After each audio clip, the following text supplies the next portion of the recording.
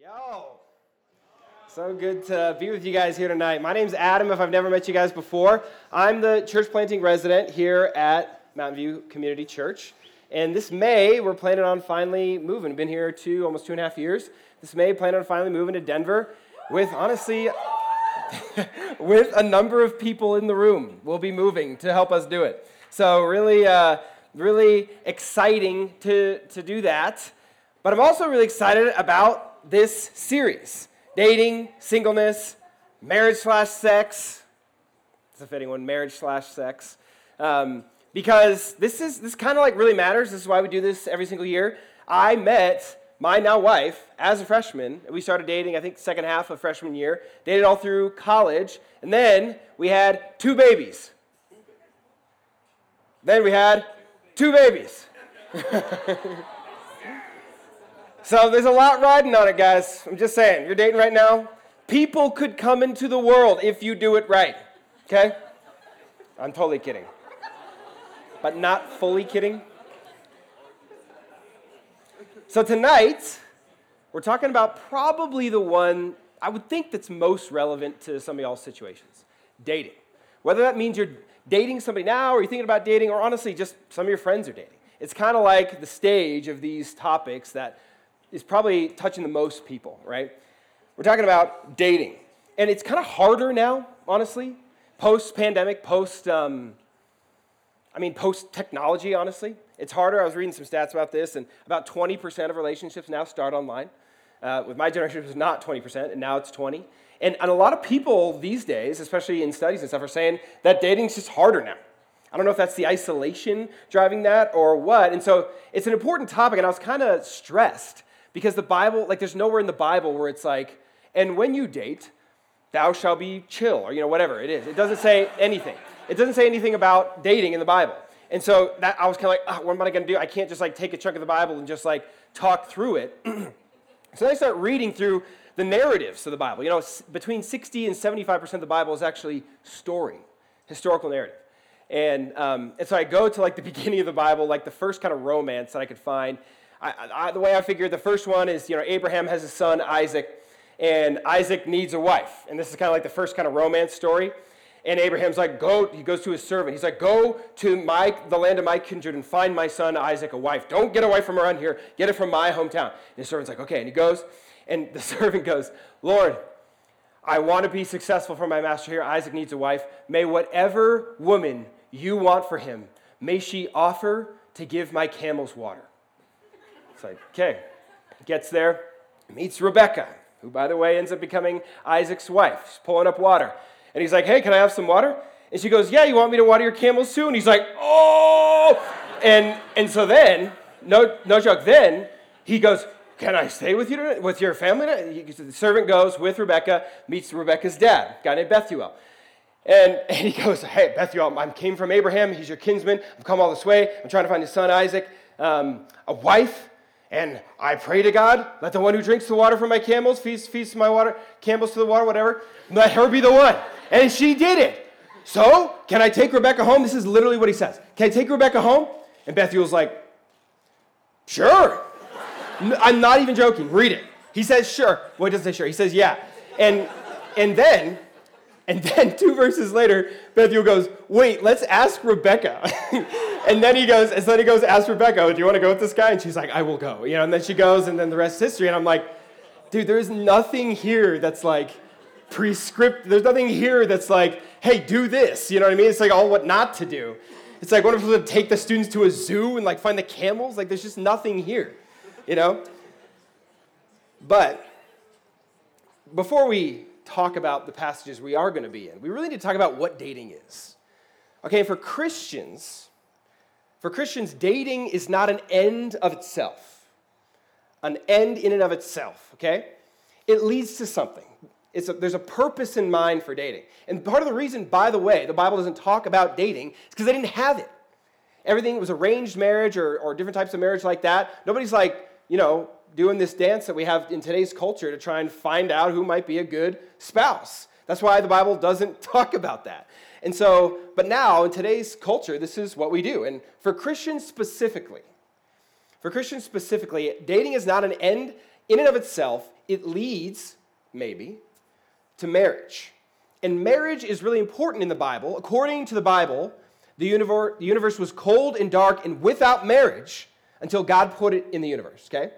And he actually says in the Bible that I put it there for a reason.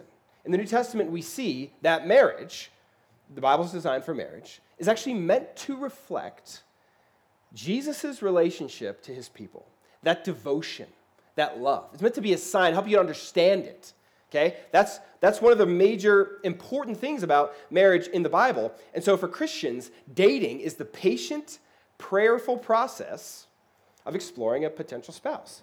Look, that doesn't mean you walk up to someone, you're like, yo, are you going to be the one I need to be one with? Like, let it take time. It's supposed to take time. It's one of the best parts. Don't rush it, okay? And dating is meant to lead to discernment for Christians, okay? If you're taking notes, you can write that down. Dating for Christians is meant to lead to discernment. It's the path to God's gift and design of marriage, okay? It's the path that we step on for that. So then, how do we date well? Because that is going to impact us a lot. It's going to impact our future potentially.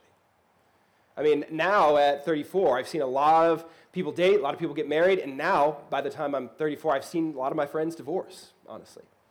Maybe not a lot, but it's not uncommon. And so this topic of dating really matters for us. So how do we date well? And even though the Bible doesn't say anywhere like dating is this, one of the things that the Bible does promise about itself is that it's sufficient for the Christian life. It has everything you need to live a life of godliness. And dating really matters. Like, it's a decision that you need to make, and it impacts your life in a big way. And we know that the Bible is going to give us principles to help guide that, okay? So I got three. Here's the first one. It's in Matthew 22, 34 through 40. This is Jesus, okay? This is what he says. But when the Pharisees heard that he had silenced the Sadducees, they gathered together. And one of them, a lawyer, asked him a question to test him. Teacher, which is the great commandment in the law? And he said to him, you shall love the Lord your God with all your heart and with all your soul and with all your mind. This is the great and first commandment. And a second is like it. You shall love your neighbor as yourself. On these two commandments depend all the law and the prophets. So here's my first thing. Ready? Love God so that you can love people. Love God so that you can love people. Look at what he says in verse 37 here. Tracking with me, Hickox? Look at what he says in verse 37 here. He says, love God with all your heart, with all your soul, with all your mind, and then another version of the Gospels adds strength. So what's he saying here? Love God with the fullness of your being, your intellect, your reason, your heart and your affections, your soul, your spirituality, your mind, your emotions. Every part of who you are is meant to love God. And actually, this is a reference, by the way, to the Old Testament, what Jesus and the Jews held as also God's word, in the same way that we hold the Old Testament and the New Testament as God's word now. He's referring to Deuteronomy 6, which is what's called the Shema. In fact, a lot of faithful Jews actually said this daily, and he quotes it. And this is when he says, you shall love the Lord your God with all your heart, soul, and with all your mind, okay? And look at how he describes it. 38, look at what he says. Great and first. This is the great commandment, and it's the first commandment. Why? Why is this the great and first commandment? The reason, I think, is because you are designed to worship. You're going to worship something. Maybe some of you all are familiar with the famous, he's actually an atheist fiction writer, David Foster Wallace, said that everyone worships, doesn't matter what you believe. Everyone's a worshiper. And because of that, it's important that we worship God first and above all things, not other things. It's important that we worship the Creator first, not His creation. It's important that we worship the giver of gifts, not the gifts. This is why, one of the reasons that this is so important. And the reason is nothing's going to satisfy you like God. I mean, he literally created all these things and designed you to be satisfied in him and to have joy in his created things, but not to find your meaning in them. And everything breaks when we try, and we do try, every single one of us. Because his creation is so amazing, and sometimes we get tempted to put it up on a pedestal and get our meaning of life from it.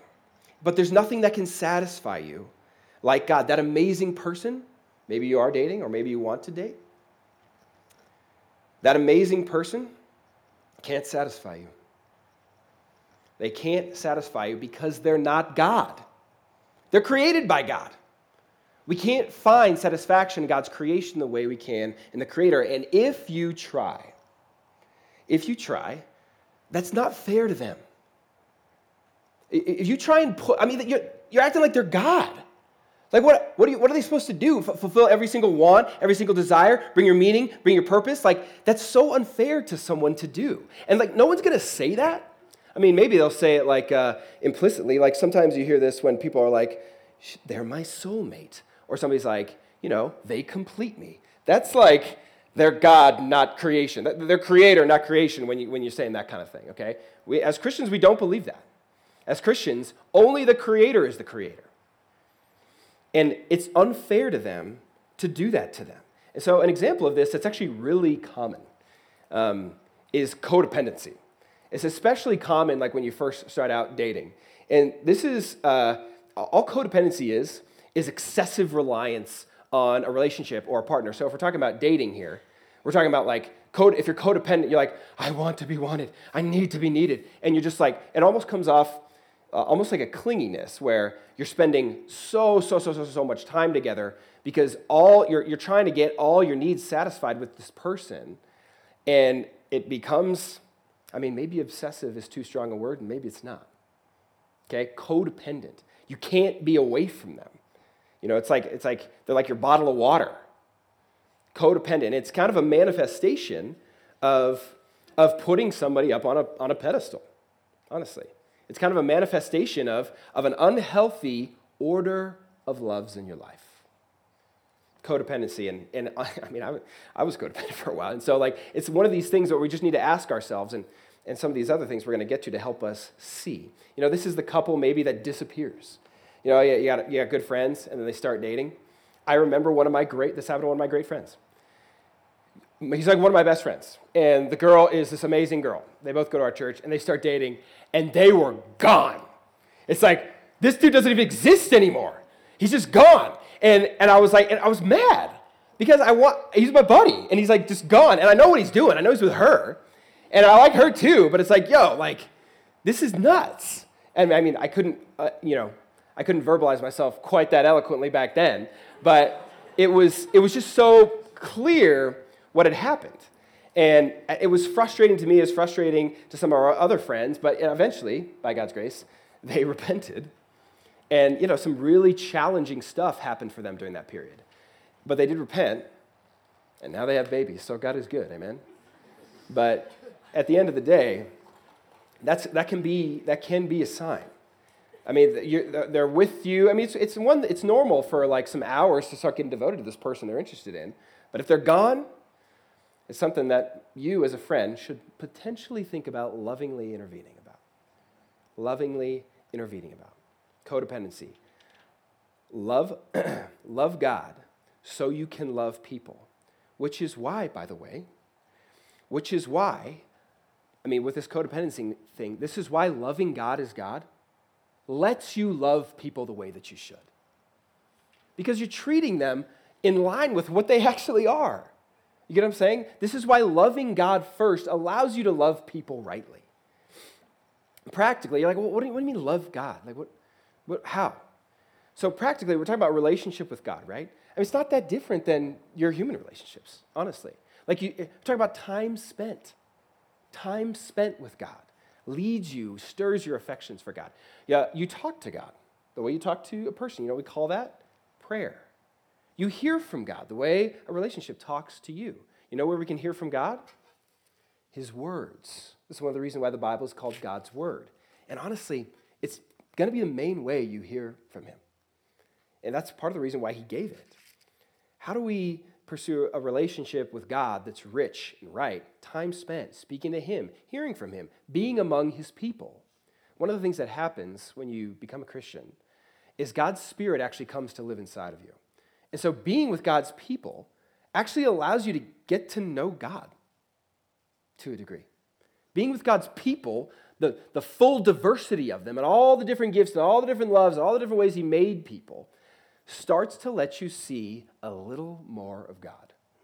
So being with the church, that is just God's people, that's all the church is, it stirs your affection for him. It stirs your affection for him. These things cultivate an affection for God. It starts with knowing about God. It starts with knowing about him, but you eventually start to feel it too, like emotionally, the way you do with other relationships.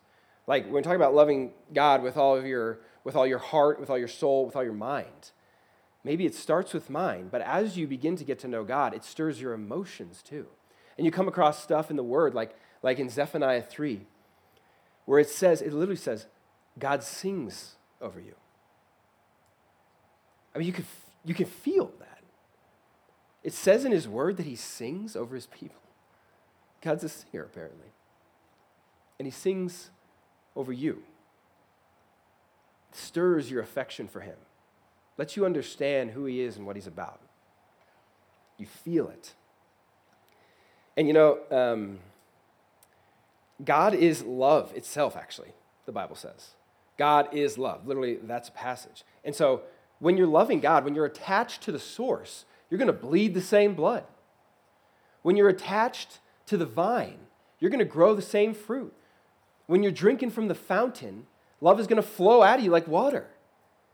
When you're attached to the source of love itself, which is God. And you know what? People are going to be attracted to that. They will, because it breeds security. When you have a relationship with the creator of the universe and you come to understand that even though you rebelled against him willingly your whole life, and he still chose you, and he still came after you, oh my gosh, that brings security to a person. When you realize that he knew everything you were going to do, are doing now, and did do, and still was willing to die for you in the glorious act of the Lord Jesus Christ when he came to earth. Oh my gosh, that makes a person secure, especially over time. And that's attractive. It's attractive when somebody, if you date this person, it's not life or death. You get what I'm saying? Your experience with God, your experience receiving love from God and loving God will shape you. And people are going to see it, no matter what they believe. People are going to see it. Love God so you can love people, which is why verse 39 is what it is. And the second is like it. You shall love your neighbor as yourself. Love God so that you can love your neighbor. He's going to teach you. He's going to shape you. He's going to transform you. Okay? But I don't want you to miss in this text. I don't want you to miss the one who's saying it. I don't want you to miss the one who's saying it. The guy who's saying this is Jesus. John 3:16, perhaps the most well-known, even popular text in the New Testament, says that God so loved the world that he sent his only Son, that whoever believes in him should not perish but have eternal life. He sent his Son because he so loved the world. You want to know what God's like? One of the things Jesus says is, if you know me, if you've seen me, you've seen the Father.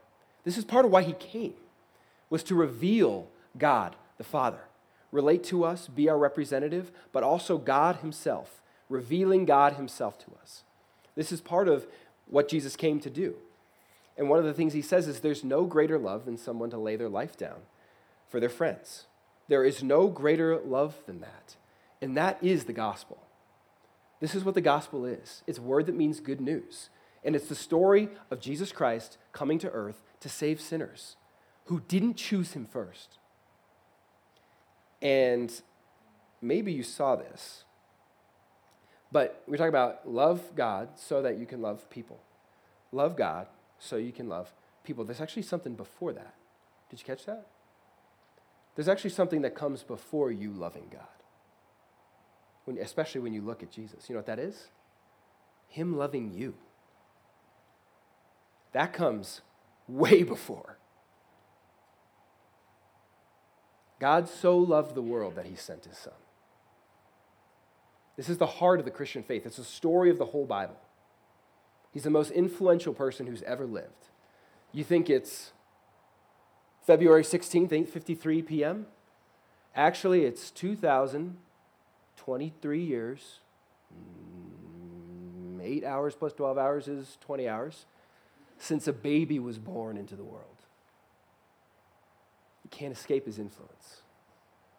A poor brown man, born in the Middle East. And then, the Bible says, when he was about 30, stepped into the ministry that God had called him to do. And we as Christians worship this guy. Don't get it wrong. He's the center of the Christian faith, and his name is Jesus.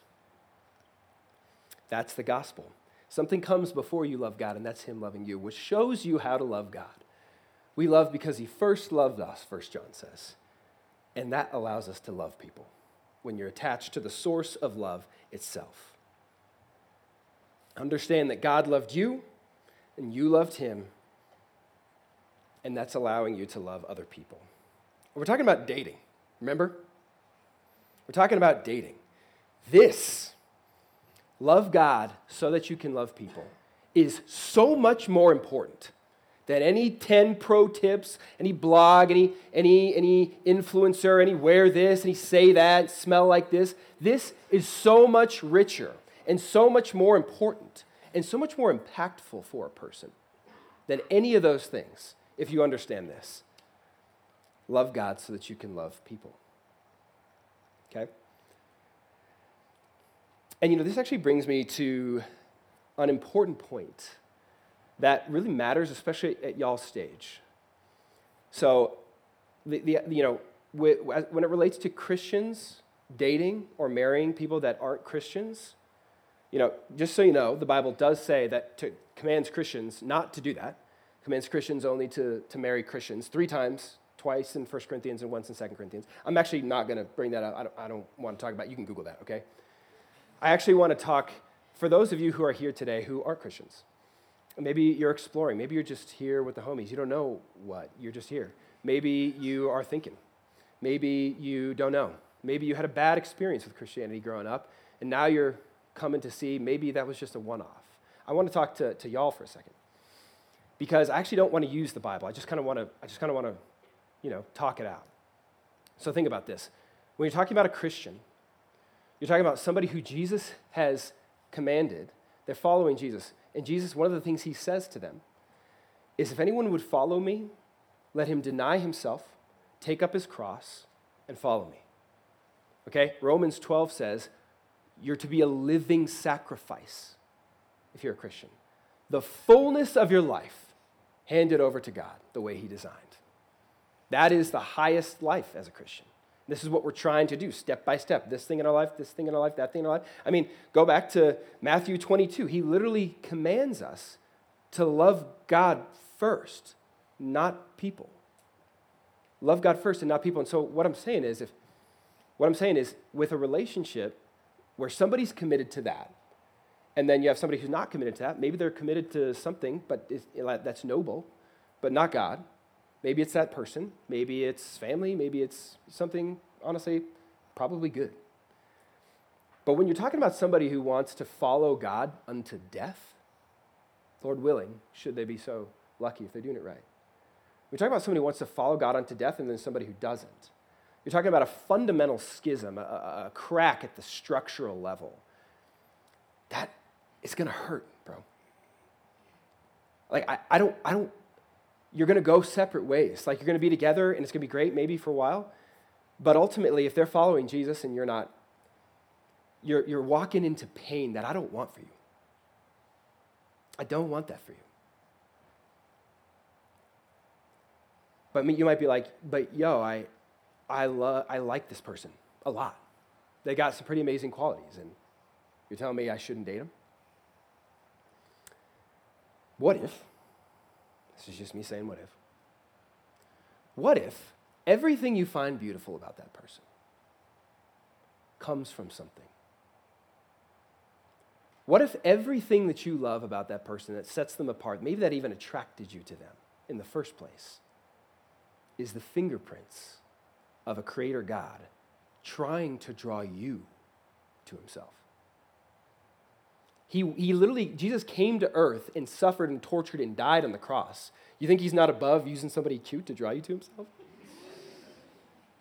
He ain't, dude. I've seen it like so many times.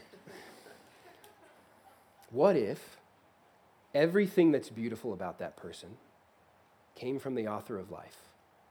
And what if he's drawing you? Okay?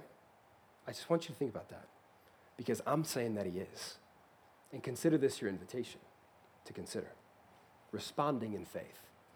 Because if that's what happens, well, now we're talking about two people that are aligned, loving God, now better able to love people together.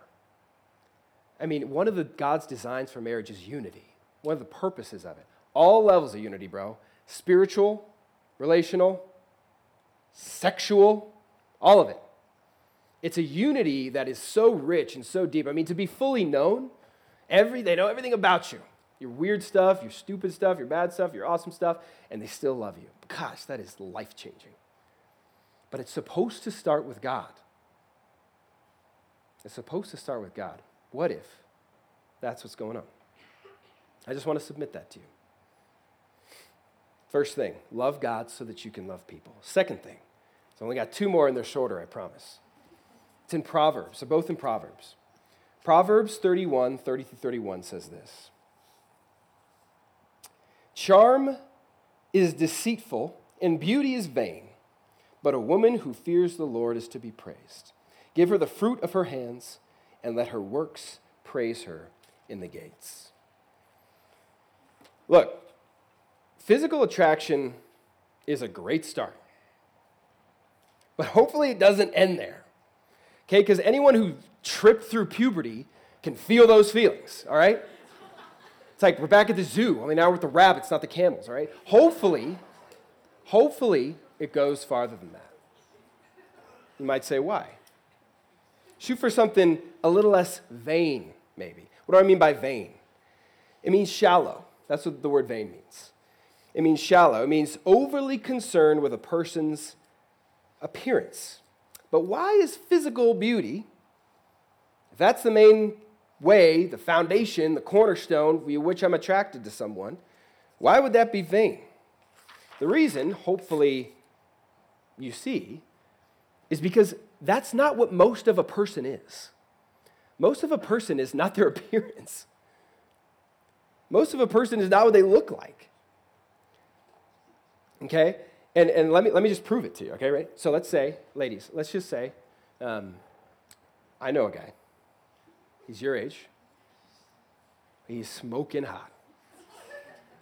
Now let's say, I want to introduce him to you but there's something you should know about him. He's been physically aggressive with every woman he's ever been with. Turned off. Swipe. Like, you don't even consider it. Like, I haven't even said anything. Like, I told you he's beautiful, and then I told you this other thing about his character. And the door is shut. Guys, what if I told you, I know the dime of the universe? You're not even going to believe it when you see her, okay? And then what if I told you, she's a vicious gossip who slanders her friends and any guy she's ever dated, relentlessly. The guy might be like, but can she change though? This is my point.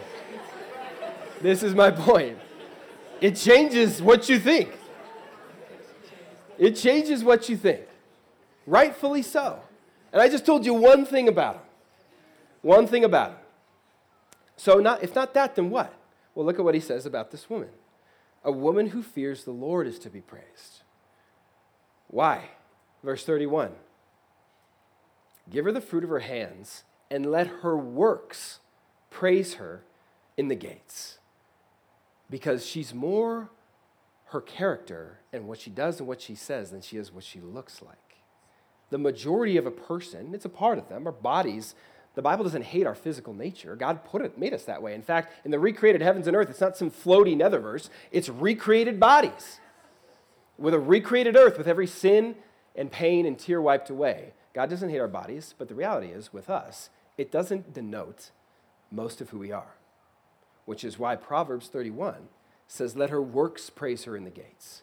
Because beauty, physical beauty alone, is vain.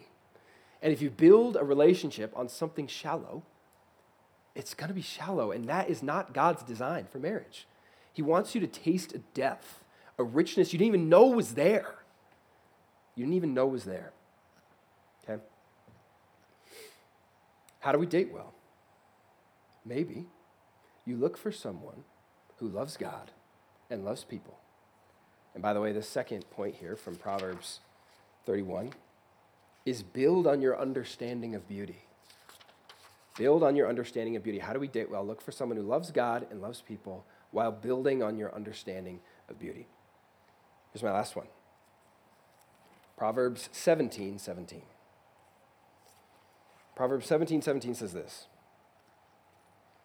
A friend loves at all times, and a brother is born for adversity. It's a legendary proverb. Let me read it again. A friend loves at all times, and a brother is born for adversity. This is the third point. Love God so that you can love people, build on your understanding of beauty, and cultivate your community. Cultivate your community. Verse 14. A friend loves at all times, like when you aren't sure. Okay? Maybe you're thinking about dating someone. You aren't sure, and you're like, yo, you know such and such? They're like, yeah, I like her. Why? Thinking about asking her out. What do you think? Yeah, I mean, I've talked to her a few times. It's great. Seems like she loves the Lord. Time to roll the dice, bro. Time to roll the dice. What if you're not sure? A brother, a friend, loves at all times. When you celebrate, times when you celebrate. You come back from the date. You walk in the door, and all your roommates are waiting. They're like, yo, what happened? It's amazing. They're made for that, yo. They're made for that. When you're dumb. I remember one of my close friends. This is a different close friend. I'm not telling any of my own stories by choice. This is a different close friend. I remember he was dating this girl for like a year. He was one of my closest friends. He lived in a different state. He'd been dating this girl for a year. It was going really, really well. She was amazing, so he was saying. And then he was like, I was coming out to like, it was like his sister was having like a engagement party or something. And so I was coming out to see him, and he's like, dude, I want you to meet my girlfriend, and like, I just want you to tell me if you think like, you know, I should marry her, because I don't know. And I was like, what do you mean? I thought this was like going really, really well. He was like, I just want you, just meet her and just, you tell me. I was like, okay, jeez. Like, what's going to happen? Is she like a klepto, like stealing all the M&Ms out of the trail mix? And who knows? She could walk in with Shrek ears? Like, I'm so like, what is this? And I get there, and I meet her, and she's pretty, talking with her, she's funny, talking about her family and her past, and she was amazing. And I went back to my friend, I was like, dude, are you the stupidest person who's ever lived? Or just of this month? Like, what are you doing? And he was like, well, I don't know. Like, and he just starts listing all the stupidest, like, most vain stuff. Like, she hasn't read through all 3 of the Lord of the Rings. It's like, what? I don't actually think he said that, but dude, the things people have said to me, honestly, the things people have said to me, it's like, you know, I empathize. I remember that. I remember being like, what the heck, is Joni the one, though? Like, really? I empathize. I mean, you're talking about permanence, Lord willing. You're talking about permanence when you're talking about marriage. And so it's freaky. And a lot of times, guys and girls just need to figure it out. And their friends, a friend loves at all times when you're dumb. I was like, dude, you literally need to propose tomorrow, or she's going to realize that you're getting a better deal than she is. I was like, you are out of your mind. Like, let's go. And he proposed, and now they have babies, okay? So it's like, I'm telling you, like, a friend loves at all times. when you aren't sure, when you celebrate, when you're dumb. And a brother is born for adversity. When you hurt, when it doesn't go the way that you want, when it doesn't go the way that you want, this is the moment for your brothers and sisters. They're born for this. They were born for this moment. I hope you're not isolating yourself. I hope you're listening to them. I hope they're loving God, then loving you. They were born for this moment when you hurt, when it goes a way that you didn't expect. Maybe it has nothing to do with dating. Maybe it's a cloud of depression. Maybe it's an addiction. Maybe you've stumbled into sin. They were born for this moment. I want you to see it. I want you to see it here. They were born for you for this moment, your brothers and your sisters. And I think probably, I don't know how many people there are, 90, 100. Probably, there's some people here that need to confess some sin to their brothers and their sisters because they've been hiding. And this is not what you're made for, and it's not what they're made for. And I understand. I understand the shame, but don't forget the one who came to take your shame away, enabling you to step into forgiveness, into the light. The Bible loves this metaphor. Step into the light and let it be exposed. And then let the God of heaven heal you and let him use your friends to do it. A brother or a sister is born for adversity. So let them do their thing. When you hurt, when you're tempted. Love God so that you can love people. Build on your understanding of beauty. And cultivate your community. We're talking about how do we date well. Dating should lead to discernment. We don't date purposelessly. We date with a purpose. It doesn't mean it has to go super fast, super soon, but things should progress. And if they shouldn't progress, then you lovingly bow out. Okay? Cultivate your community.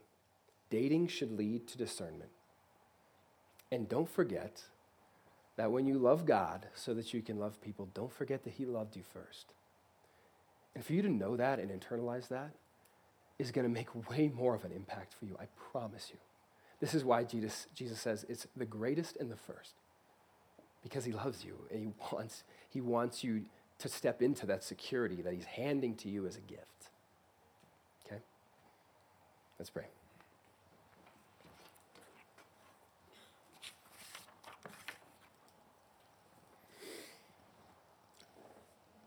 Lord,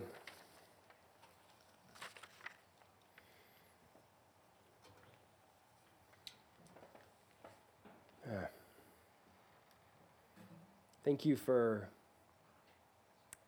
dating. I thank you for what you use it for, God. Thank you that you have loved us first, and you want to give us the security to be able to step out and date. Because it's not the end of the world if it doesn't go well, because we have you. If a person rejects us, Lord Jesus, we remember that the Creator didn't. The Creator didn't. You, Lord Jesus, came to us before we ever came to you. Lord Jesus, let us love you first so we can love others better. Mature our understanding of beauty. Mature our understanding of beauty. And give us life-changing friends. Give us life-changing friends and give those friends the courage and the humility, the gentleness and the kindness to love us in every season, God.